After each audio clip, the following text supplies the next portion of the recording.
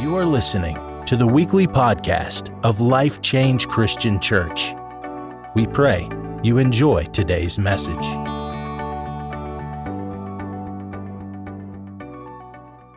A praise. The Bible says, clap ye hands, all ye people, and shout with a voice. With a voice. With a voice. Literally, that term voice means a vote. With your voice, make a vote this morning. Make a vote this morning to triumph over every enemy, over every circumstance, over every situation. Shout unto God with a voice of triumph. It's prayer time in our sanctuary on this morning. I said it's prayer time in our sanctuary on this morning in our virtual space. And I want to take some time out because so many today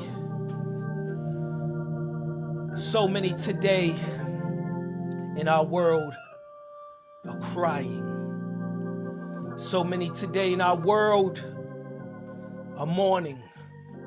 So many people in our world today are going through. But I want to remind us as the people of God that we have a job to do. For the Bible said, and I spoke it last week, if you didn't get a chance to watch it, go back. But we need to, as a church, focus on occupying. Now is our time to occupy. Not get into a gloom or doom. Not get into this thing of trying to be self-righteous, like as if we know what's going on, that we can use scripture to weaponize or give us justification to say, yup, this is why, this is what's going on. No, but we need to occupy until he comes. Our job is not to fortune tell by using scripture, but to do the work, because our Lord said no one can work when it's dark. Now is the opportune time. It is an opportunity for the church where there is crisis.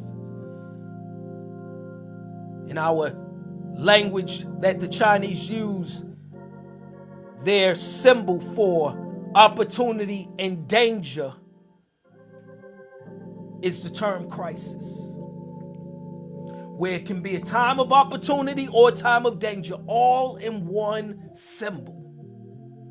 And so, church, I am here to remind us around the world what our calling, what our task, what our mission is to do, is to occupy.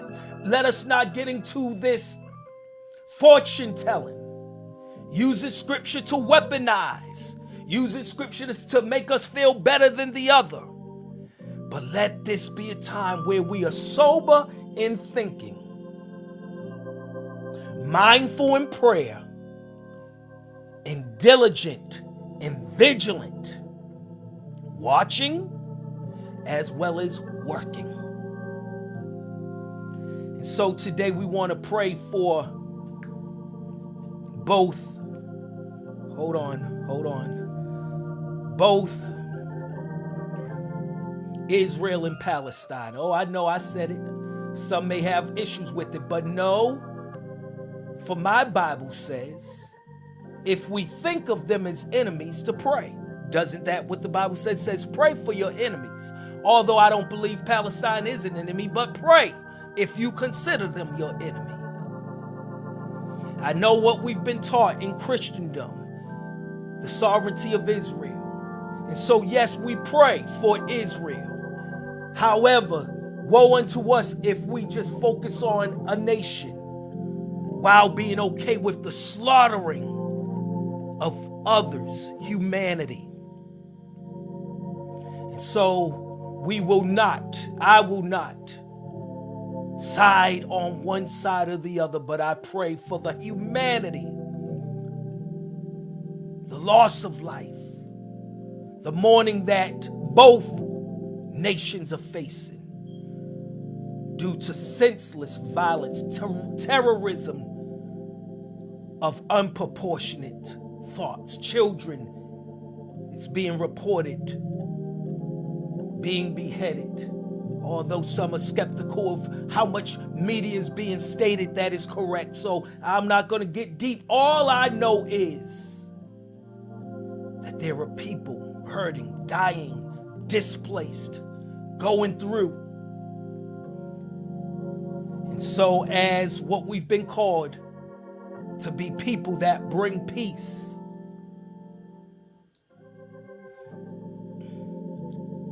Sean Claiborne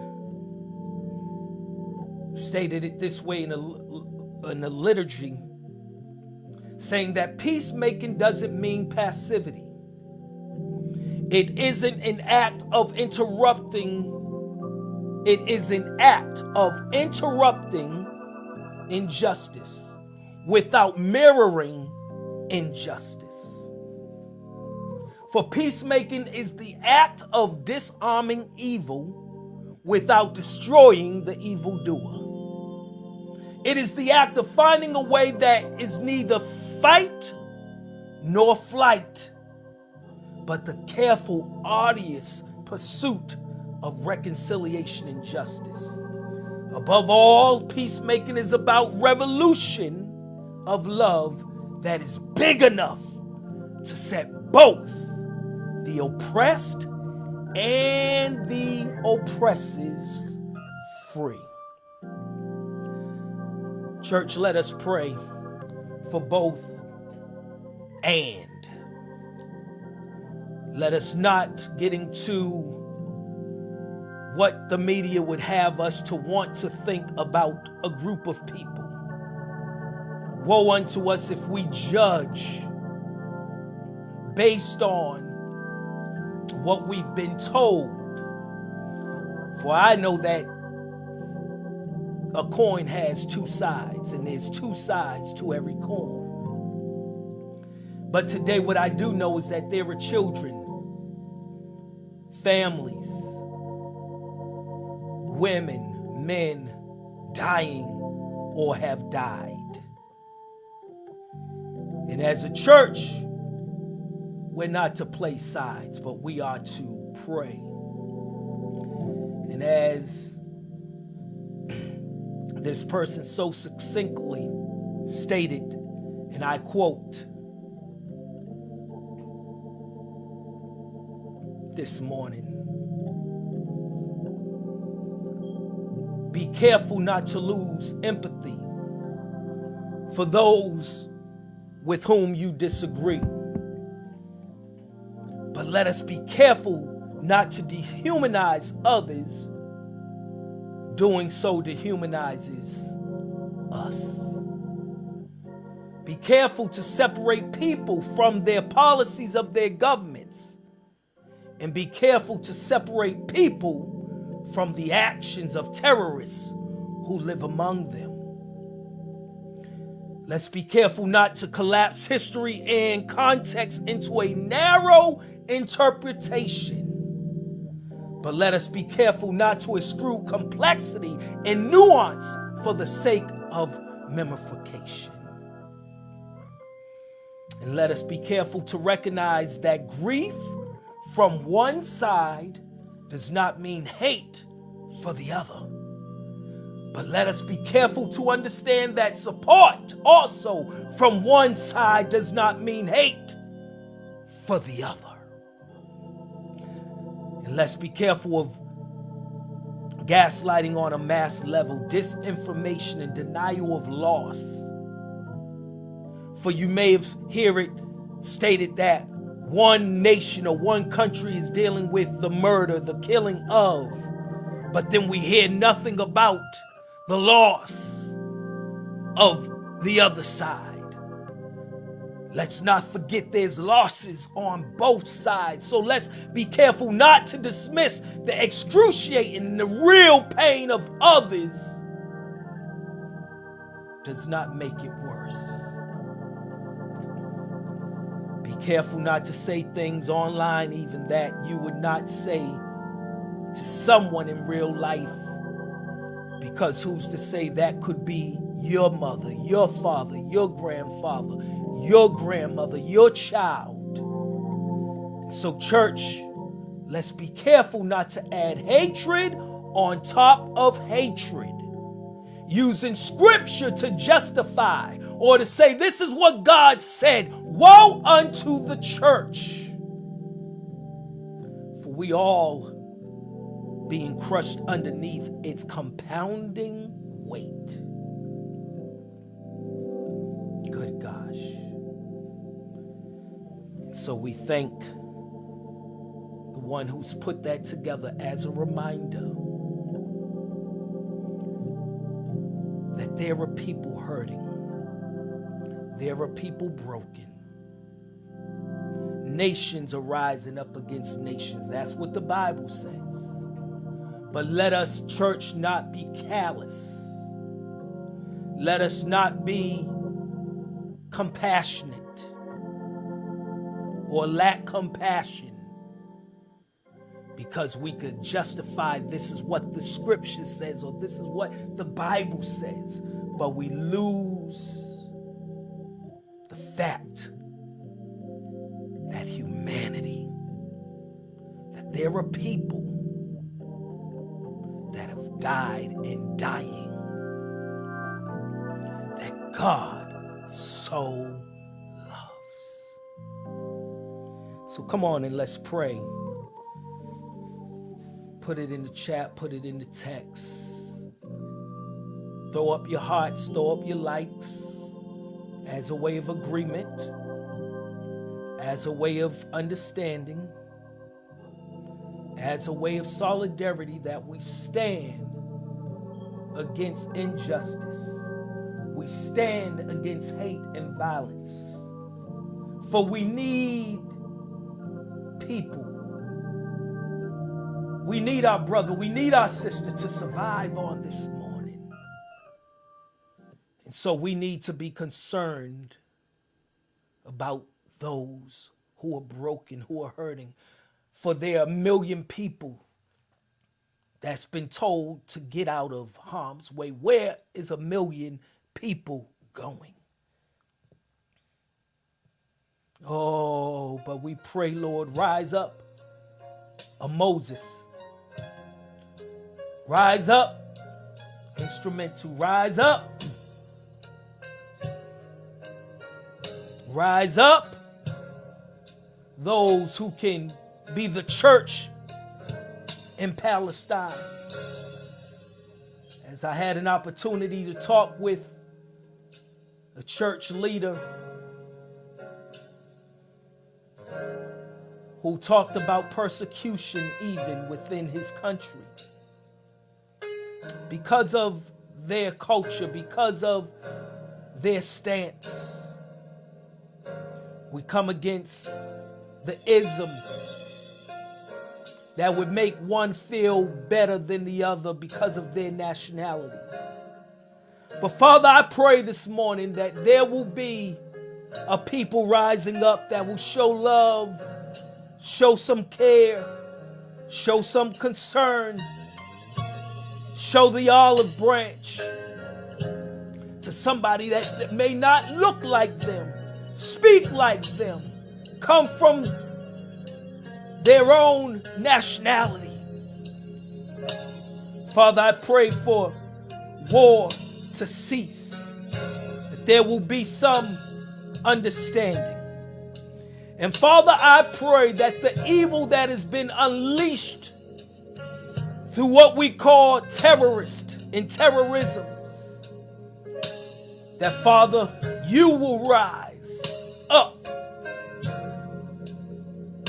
For God is not a plight against a nation, but literally it is evil that has been infused within a group to come against the Imago Dei of God.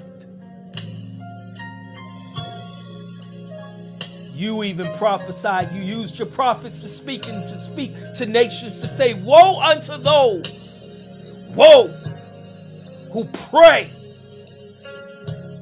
who attack widows, children, the poor, the orphans.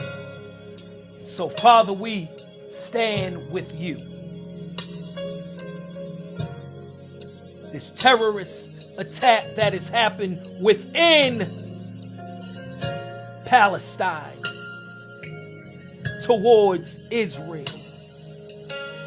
Lord, let us focus on the act of terror, not the people of the land. So, Father, bring healing, bring safety, bring security, bring God's salvation, bring liberation, bring freedom to those that have been captive. To now those who humanitarian aid has been stopped and folks don't know what to do.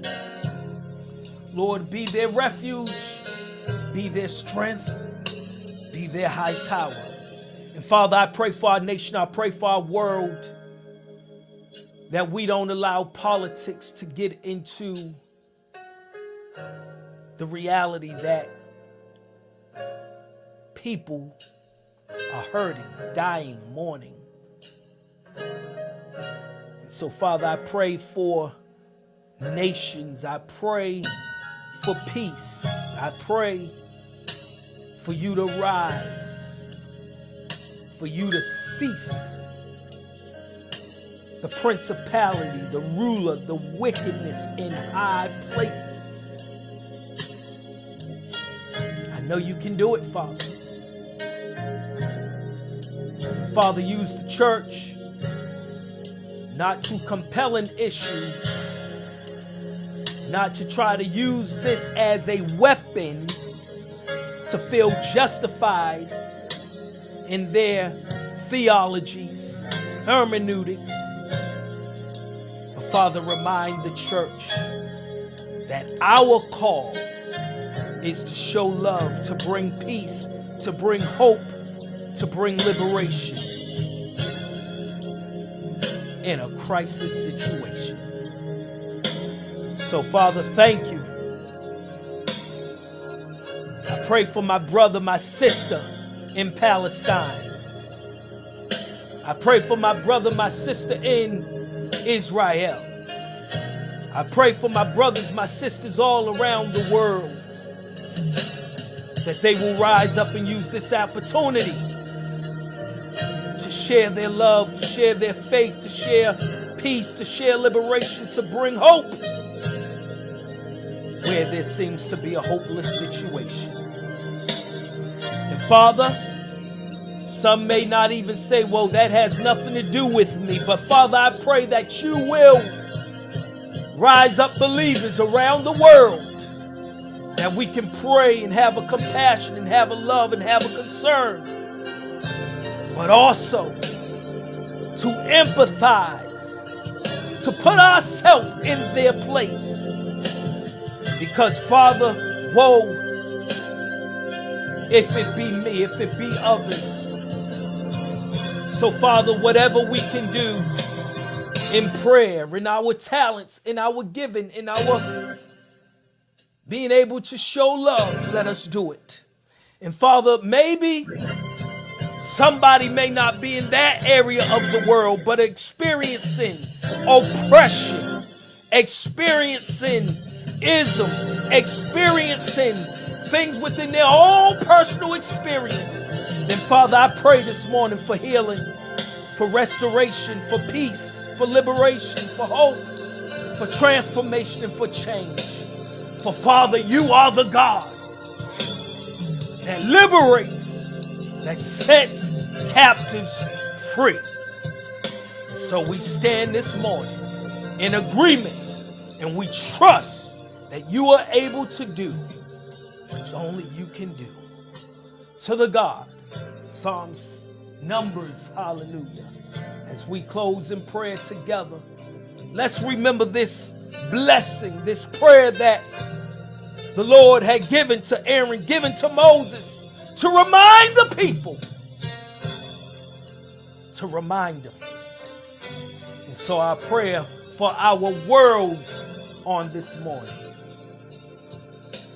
is, let's do this together, church, all around the world. Let's join in and agree for this prayer of blessings to be upon our world on this morning.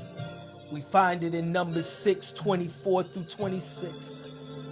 May the Lord bless you and keep you.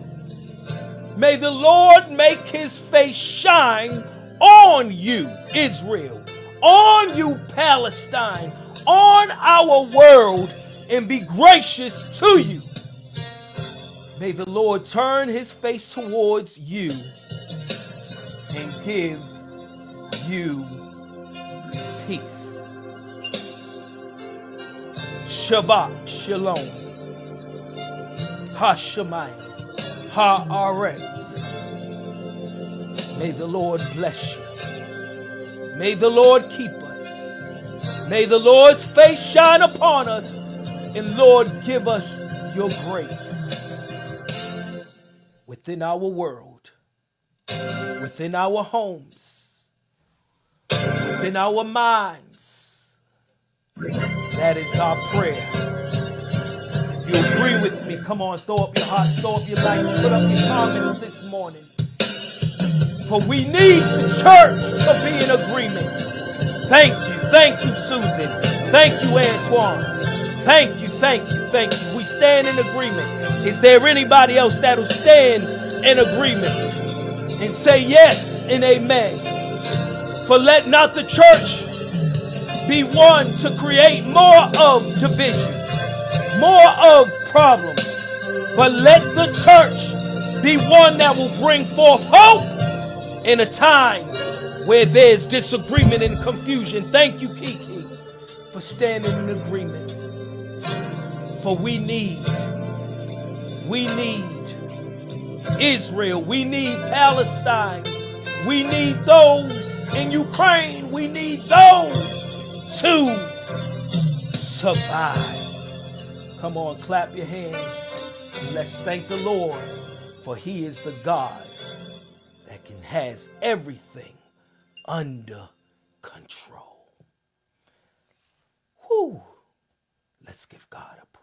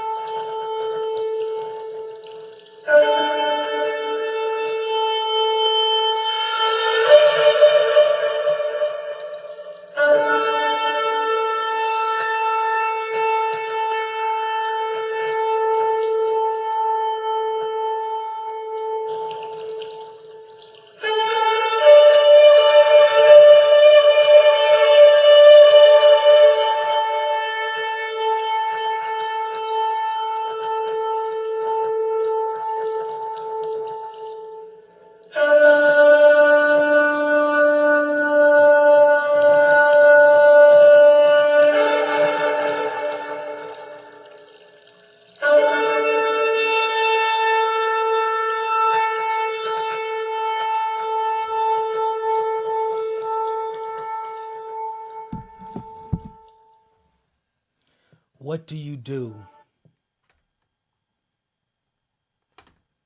when you can't cry any longer? What do you do when the tears will not fall? For Matthew 2:13 through 18.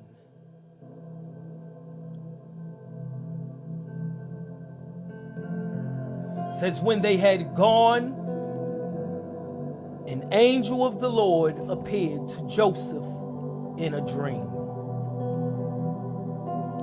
The angel said, get up, take the child and his mother, and escape to Egypt. Stay there until I tell you, for Herod, a system, a way of thinking, a way of doing, a culture, something that's just part fabric in society, is going to search for the child to kill him.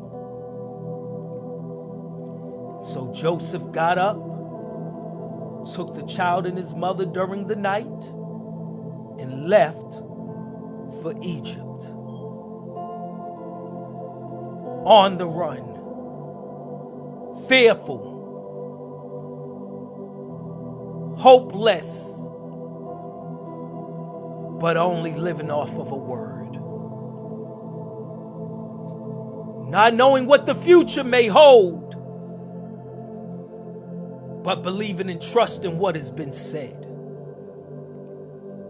No idea what tomorrow might hold, but knowing the fear that has been rumored, what has been said will happen.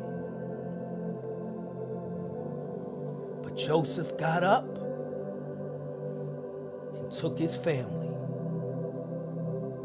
and stayed until the death of a system.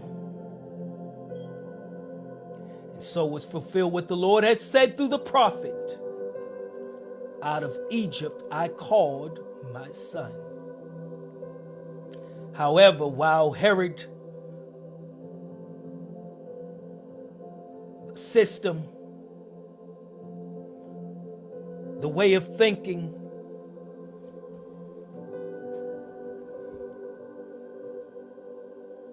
the social policies of the day, became furious and gave orders to kill all the boys in Bethlehem and its vicinity who were 2 years old and under, in accordance,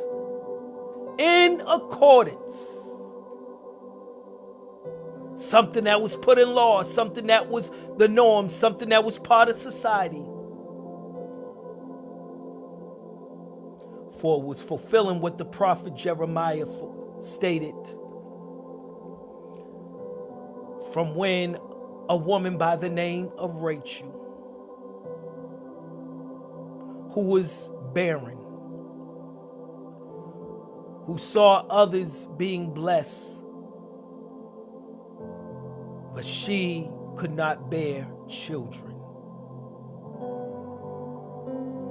was deeply loved by her husband, who was favored, and her husband gave her the world, gave her everything, but she in turn could not bring forth, and it affected her. Though she was considered, but people made her feel less than, disqualified her, marginalized and judged her because there were other women who could bear, but she could not bring forth a child.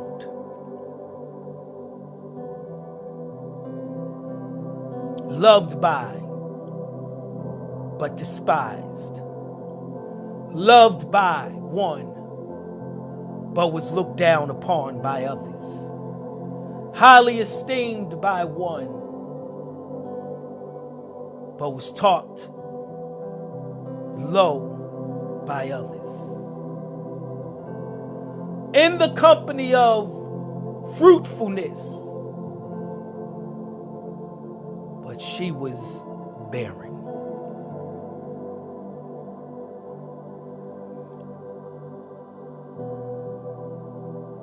And the prophet Jeremiah saw the state of a nation, saw how others were being blessed and how others were favored, but this nation was like Rachel. And the word of the Lord reminded him of Rachel, where when it seemed hopeless, murders, discrimination, oppression, violence, a hopeless situation, crisis everywhere. It reminded the prophet Jeremiah, as he is known as the weeping prophet, he wept to see a church. He wept to see that it was barren. He wept to see that it was powerless. He wept seeing that they had lost their way. He wept seeing that they turned from God. He wept seeing that they were being led into captivity.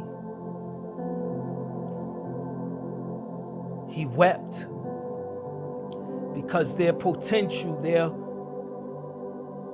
life, their way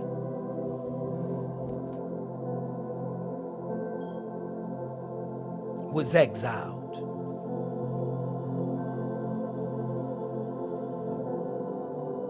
A nation full of potential, full of promise, full of purpose, dismal, disjointed, disillusioned, dismayed. And the word of the Lord in Jeremiah said,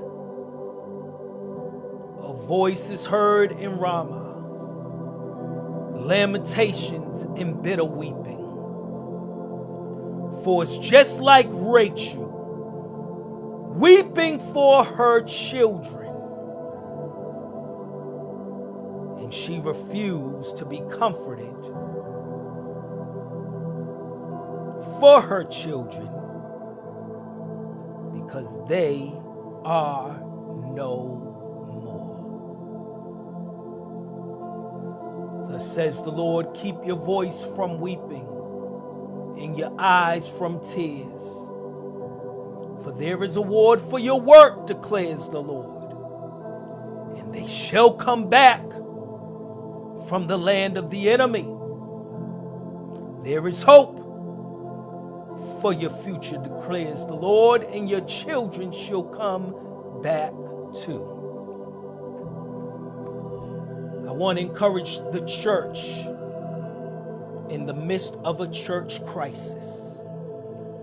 The church in the Middle East, as we call it. It's not a religion. It's not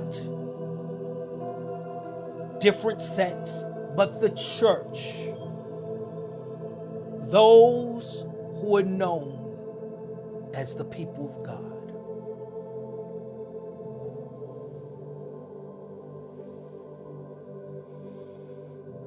The church universal. The church that is in waiting.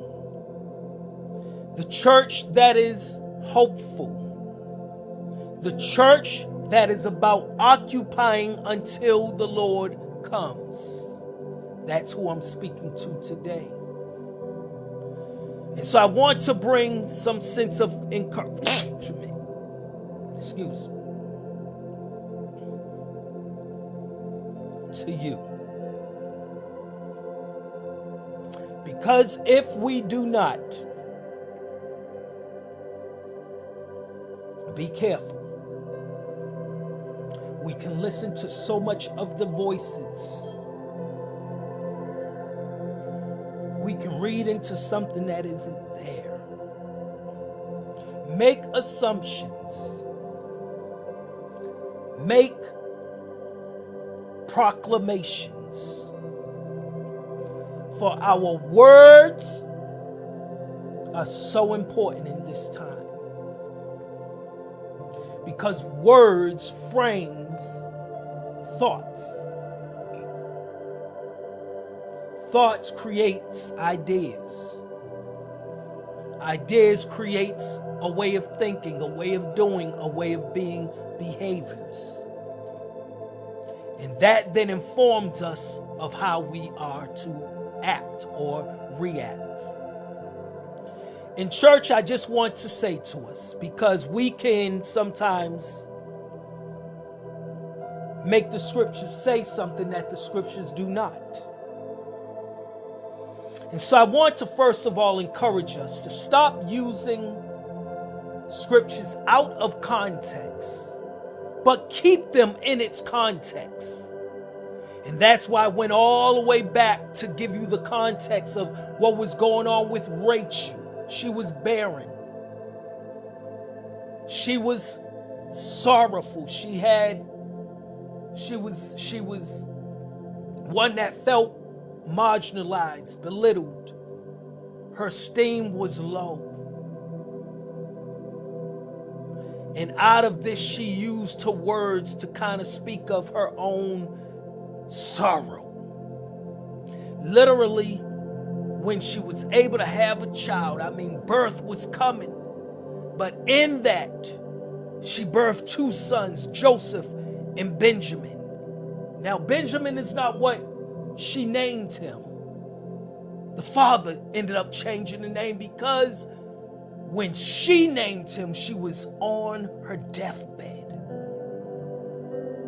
And she named him Ben-Oni, literally mean my sorrow. And so out of this, the context, the word of the Lord comes to Jeremiah and reminds Jeremiah of what happened with Rachel. And he saw through that lens what was going on to a nation who had forgotten God, to a nation who was barren. And he spoke these words and said, Rachel refuses to be comforted. So we find it in Genesis narrative. We find it in Jeremiah. We then stumble upon it in Matthew. Some have even suggested, well, why would the writer, why would Matthew, why is this important in this context? Well, we see within that time frame, there was a nation that was literally trying to destroy, kill, come against. And so the same context, the same type of situation that then Matthew can reference the context. See, you got to keep it in context to show the people is similar. In that time, there was barrenness. In that time, the empire was ruling. In that time, there was hopelessness. In that time, there was despair. In that time, empire was ruling, controlling, killing children. There was a mindset. There was a belief. There was a system that was oppressing and coming against. So, in context, we can see that there was a nation hurting, in pain, tears, broken, in despair, hopeless. And just like Rachel, they could or felt like there was no comfort. literally refuse to be comforted in the midst of a Messiah, in the midst of hope, in the midst of when it was dismal, when it was its darkest time, in the midst of it, this prophetic reminder is put into Matthew chapter 2 to speak of hope, to speak of don't look at what you see and believe all of the negativity and the bleakness, but God has everything under control. And so I want to challenge the church. I want to challenge those who are using the Bible in theology to have the Bible say something that it does not say. For many of us is using this situation and bringing Matthew chapter 24 into it, talking about, and if you don't know what it is, then read it, but I'm not going to go into it. But Matthew 24 speaks of a time, when a day. Let us not read into that text as if that is now. Because if you're really understanding the scripture, then you cannot overlook the 36th verse of Matthew 24, where Jesus said, "But about that day or hour no one knows, not even the angels in heaven, nor the Son, but only the Father. Woe unto the church that will use scriptures to try to make it as if that is this day." If anything, let me encourage the church that the Lord has given us some insight into what it will somewhat be of the day. But to try to make it this day is wrong. For that is not our job as believers. That is not our job as Christians to try to make the Bible say something that it does not say. To try to say this is it. Wars and rumors of wars. How many wars and rumors of wars have happened since the Bible has been written? How many famines? How many nations rising up? How many? So for us to use to say this because we see this happening. No, church, we have missed the mark if we're using the Bible to be a fortune teller of what we think is going on. If anything, the Lord has given that to us so that even as he has said over and over and over, be reminded, keep your lamps trimmed, keep it burning. To a reminder, work while it's day, because no man can work when the night comes. As a reminder that the harvest is ripe, but the laborers are few. What Jesus is showing us over and over and over and over is that we are to be called to do the work of the Father, to do the work of bringing justice to where there's injustice, to bring sight to where there's blind, to set the captives free, to bring liberation and healing, salvation, not to use the Bible to talk about the end times. How can you talk about it being the end times when he says not even himself knows the day nor the hour? We can be so off-focused, so delusional, so trying to read into stuff that we fail to do the very thing that he's called to do, to go and make disciples.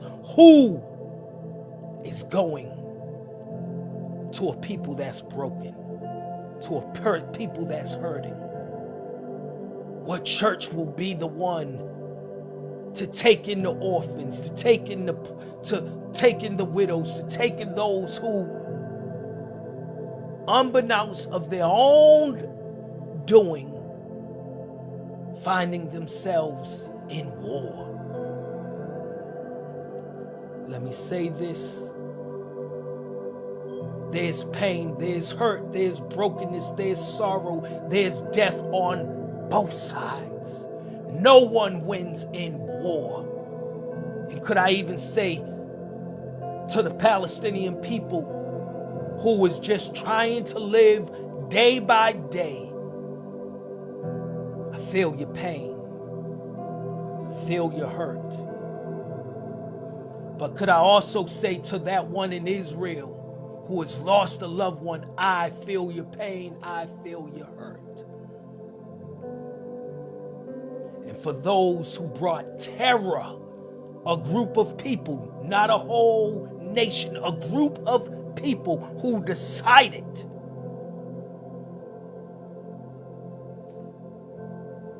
let's not, church, choose sides, but let's do what Jesus did. Go to those who've been marginalized. Go to those who empire decided not to show love to.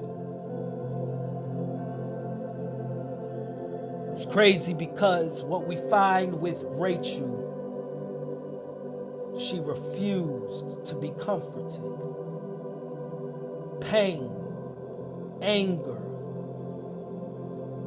disappointment, fear, lived the reality of barrenness.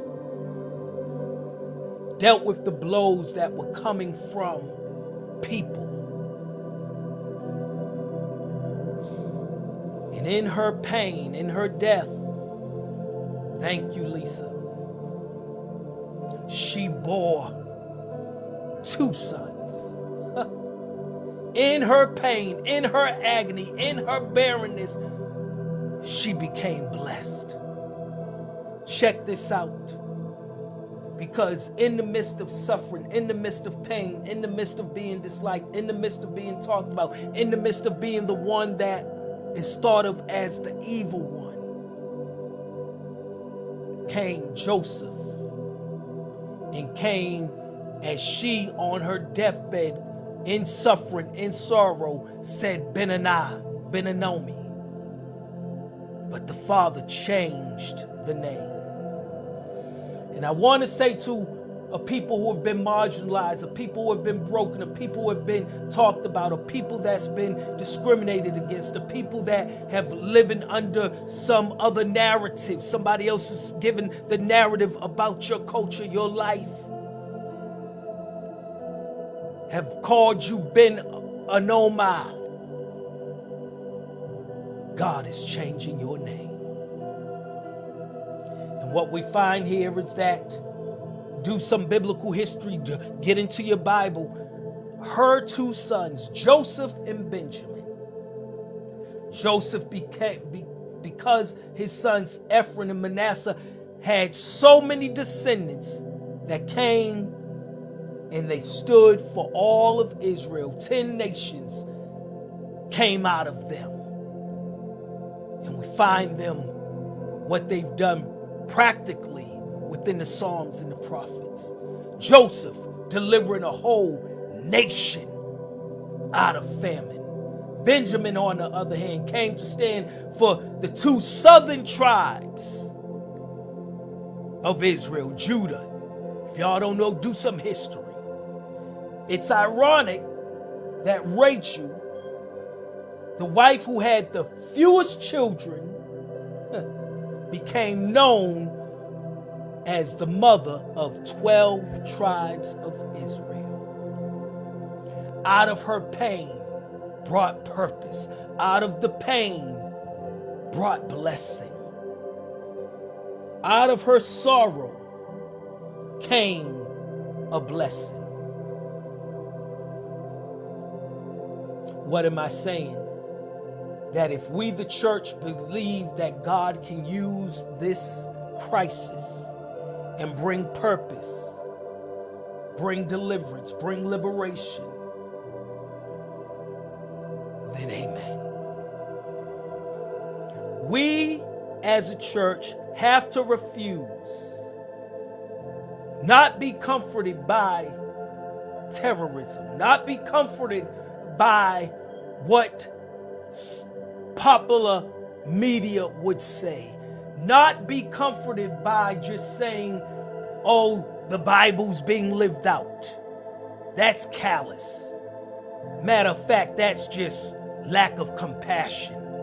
That we could say this is the Bible's coming to fruition and it's unfolding and Jesus is coming, but we forget about the people who are hurting, who are being murdered, who are being ostracized, who are hungry, who are now homeless, who are now destitute. That's what our concern should be.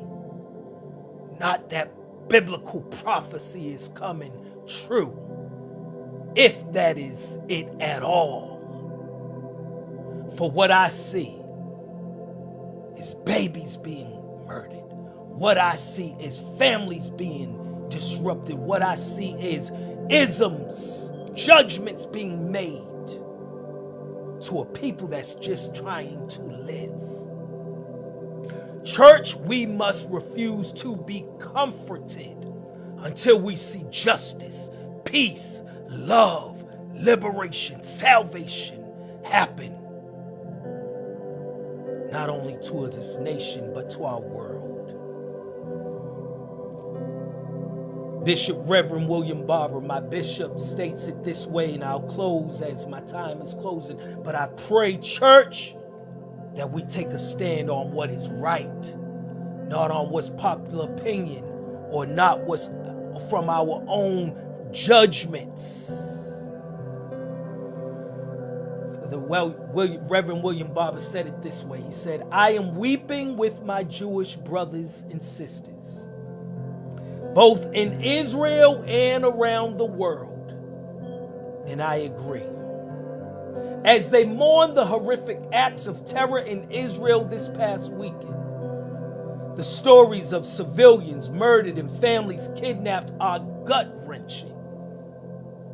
He said, in grief, we are wrapped in darkness, and there are no words to express the weight we feel. Yet in the public square, words abound that both compound the grief of many. And so I must arise from silence of mourning to speak, he says. He said it this way, and I so agree with him. He said, two wrongs cannot make a right. Yes, the perpetrators of violence should face justice, just as some in Israel might be held accountable for its policies of violent apartheid against the Palestinian people. Remember, many Israelis have and do oppose these policies, including some who were attacked this weekend. But there is no moral justification for killing, kidnapping, and torturing innocent civilians, women, children, and tourists. For on this point, there can be no moral equivalency, for we must say it loud and clear and unified that there is nothing that justifies this act of violence and terror. Some say in a moment like this, he said, you cannot condemn the violence without also mentioning the violence that's precipitated it. Yes. However, we will not agree to that position. On one side of my own family, he said, I come from a formerly enslaved people who chose never to issue violence against the women and children of those who happen to be white, or even against those who held people in bondage. For they chose to fight in the American Civil War, soldier versus soldier, and they believed in the right of self-defense. My people not weak, nor did they even dismiss the ugliness of the injustices that they endured. Whew, my God.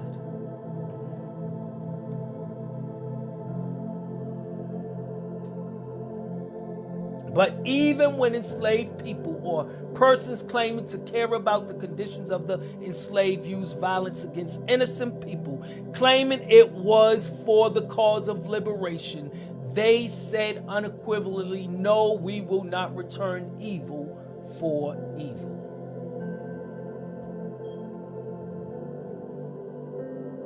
In other words, just because we feel right to do something, still there's a humanity factor in it.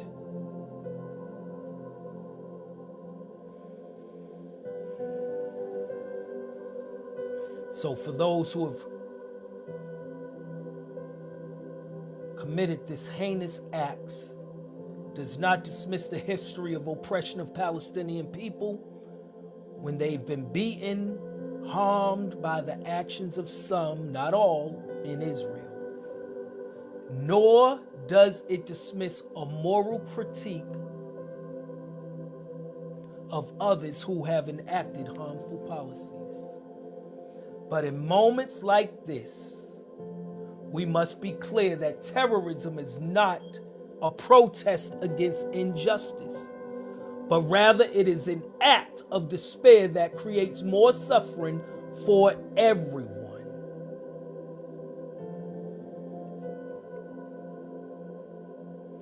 And so, we must stand against terrorism that is affecting the Imago Dei of God. Now, church, let me say it this way, and I found it fitting.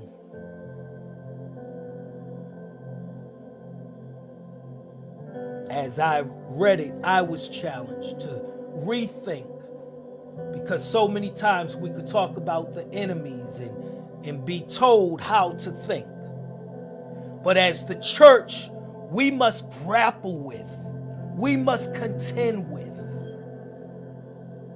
what the Bible says. Love your enemies.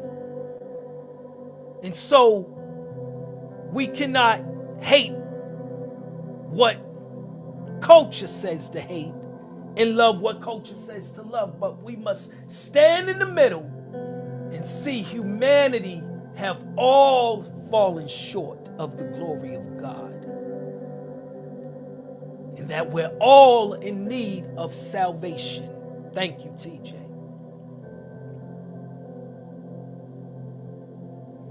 Judy Peterson says it this way, and I close. Every Israeli is once in eternity irreplaceable, unrepeatable act of God. And every Palestine is once in eternity irreplaceable, unrepentable act of God. She said, I am simply not interested in hearing about a God who values some people's children more than other people's children. I'm not interested in modeling my life after a God who values some people's brothers more than other people's brothers. I will not worship a God who values some people's sisters more than other people's sisters. I will not bow down to a God who values some people's mothers and fathers more than other people's mothers and fathers. She said, and I certainly will not defend a God who sees the annihilation of some as necessary for the flourishing of others. Reminds me of my own African American history. And if I come to find out that my God desires for me to participate in the destruction of his humanity, I will renounce my faith and hold on to what I see as humanly right. What a statement she stated. That's risky. Makes folks feel shaky. But she said, for I have chosen to believe that Jesus was the full revelation of God. That Jesus, the Prince of Peace, who forgave his enemies rather than enact vengeance upon them, who laid down his life for the love of the world and who never harmed a single soul. This is the revelation of God that I will continue to worship, and it is this God with whom I will continue work towards a world that sees each and every one as the once in eternity, irreplaceable, unrepeatable act of God that they are. There is no life insignificant, no life that's disposable. Every life lost is a tragic loss of divine revelation. Therefore, I pray for Israel and stand. I stand and pray for the Palestinian people. I pray and stand for our world who's in desperate need of God's salvation. Need you to survive. And so, church, what should be our stance?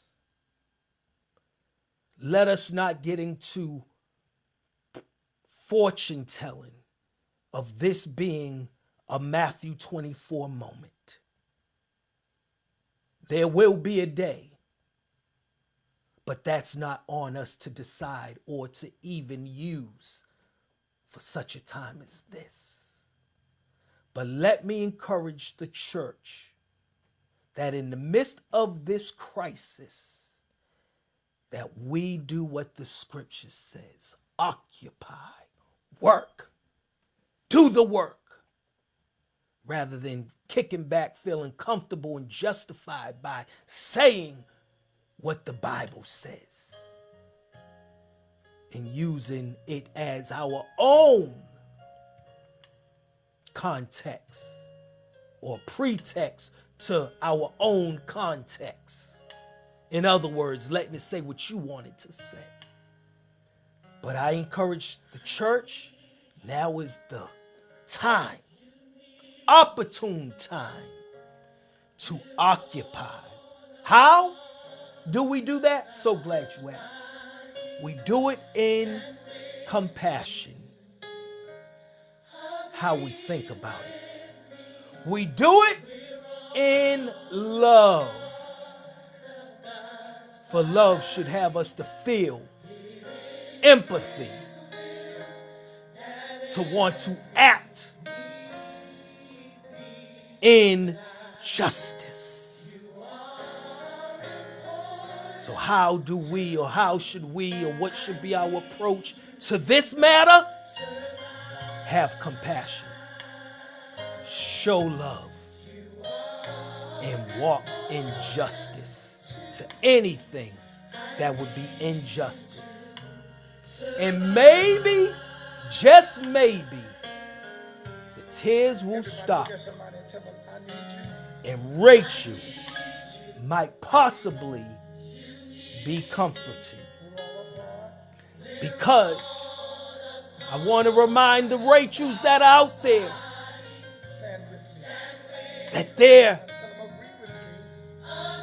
that out of Rachel brought liberation.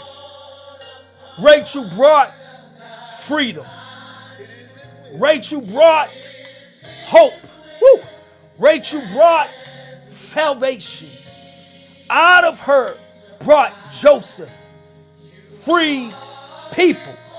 Out of her brought Benjamin, where from sorrow it turned into flourishing, flourishing.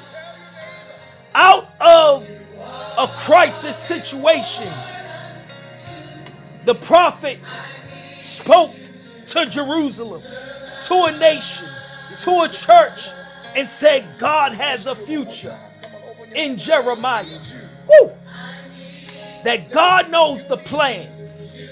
While they was in exile, while they was in oppression, while they was dealing with oppressive government, oppressive things due to their own disobedience and idolatry, it did not stop God's purpose. It did not stop God's plan. It did not stop God having a future. And as we even use Jeremiah 29 often out of context, where we say God has a plan for me, God wants to prosper me. Shut up, that ain't about you. It's about what God does when a people is in exile, when a people have chosen to disobey, when a people have went astray, when a people, it does not stop God's plan of hope, of blessing, of salvation. And so God still has a plan to prosper, to give us hope, to give us a future, even when we've blown it. And so we come to Matthew, where there was hopelessness and despair, where there was loss of life, and the prophet is being reminded, where it drops into Matthew 2, in a reminder that there is hope when it seems like a hopeless situation. And the next time we find, did you hear me? The next time we find this prophetic word being spoken is in Revelation chapter 4 or somewhere around there, where it reminds the people that there is hope when it's a hopeless situation. Revelation speaks of a time where in the end we win. And I want to encourage somebody, whether you're in Israel, whether you're in Palestine, whether you're around the world, whether you're in your own home, that when evil seems to prevail, when evil seems to win, when it seems like everything is coming at you and the kitchen sink, when evil seems to speak loudest, you're on a winning side. You're on a side where tears will be turned into tears of joy, tears of restoration, tears of hope, tears of jubilation, tears of blessings, tears of fulfillment.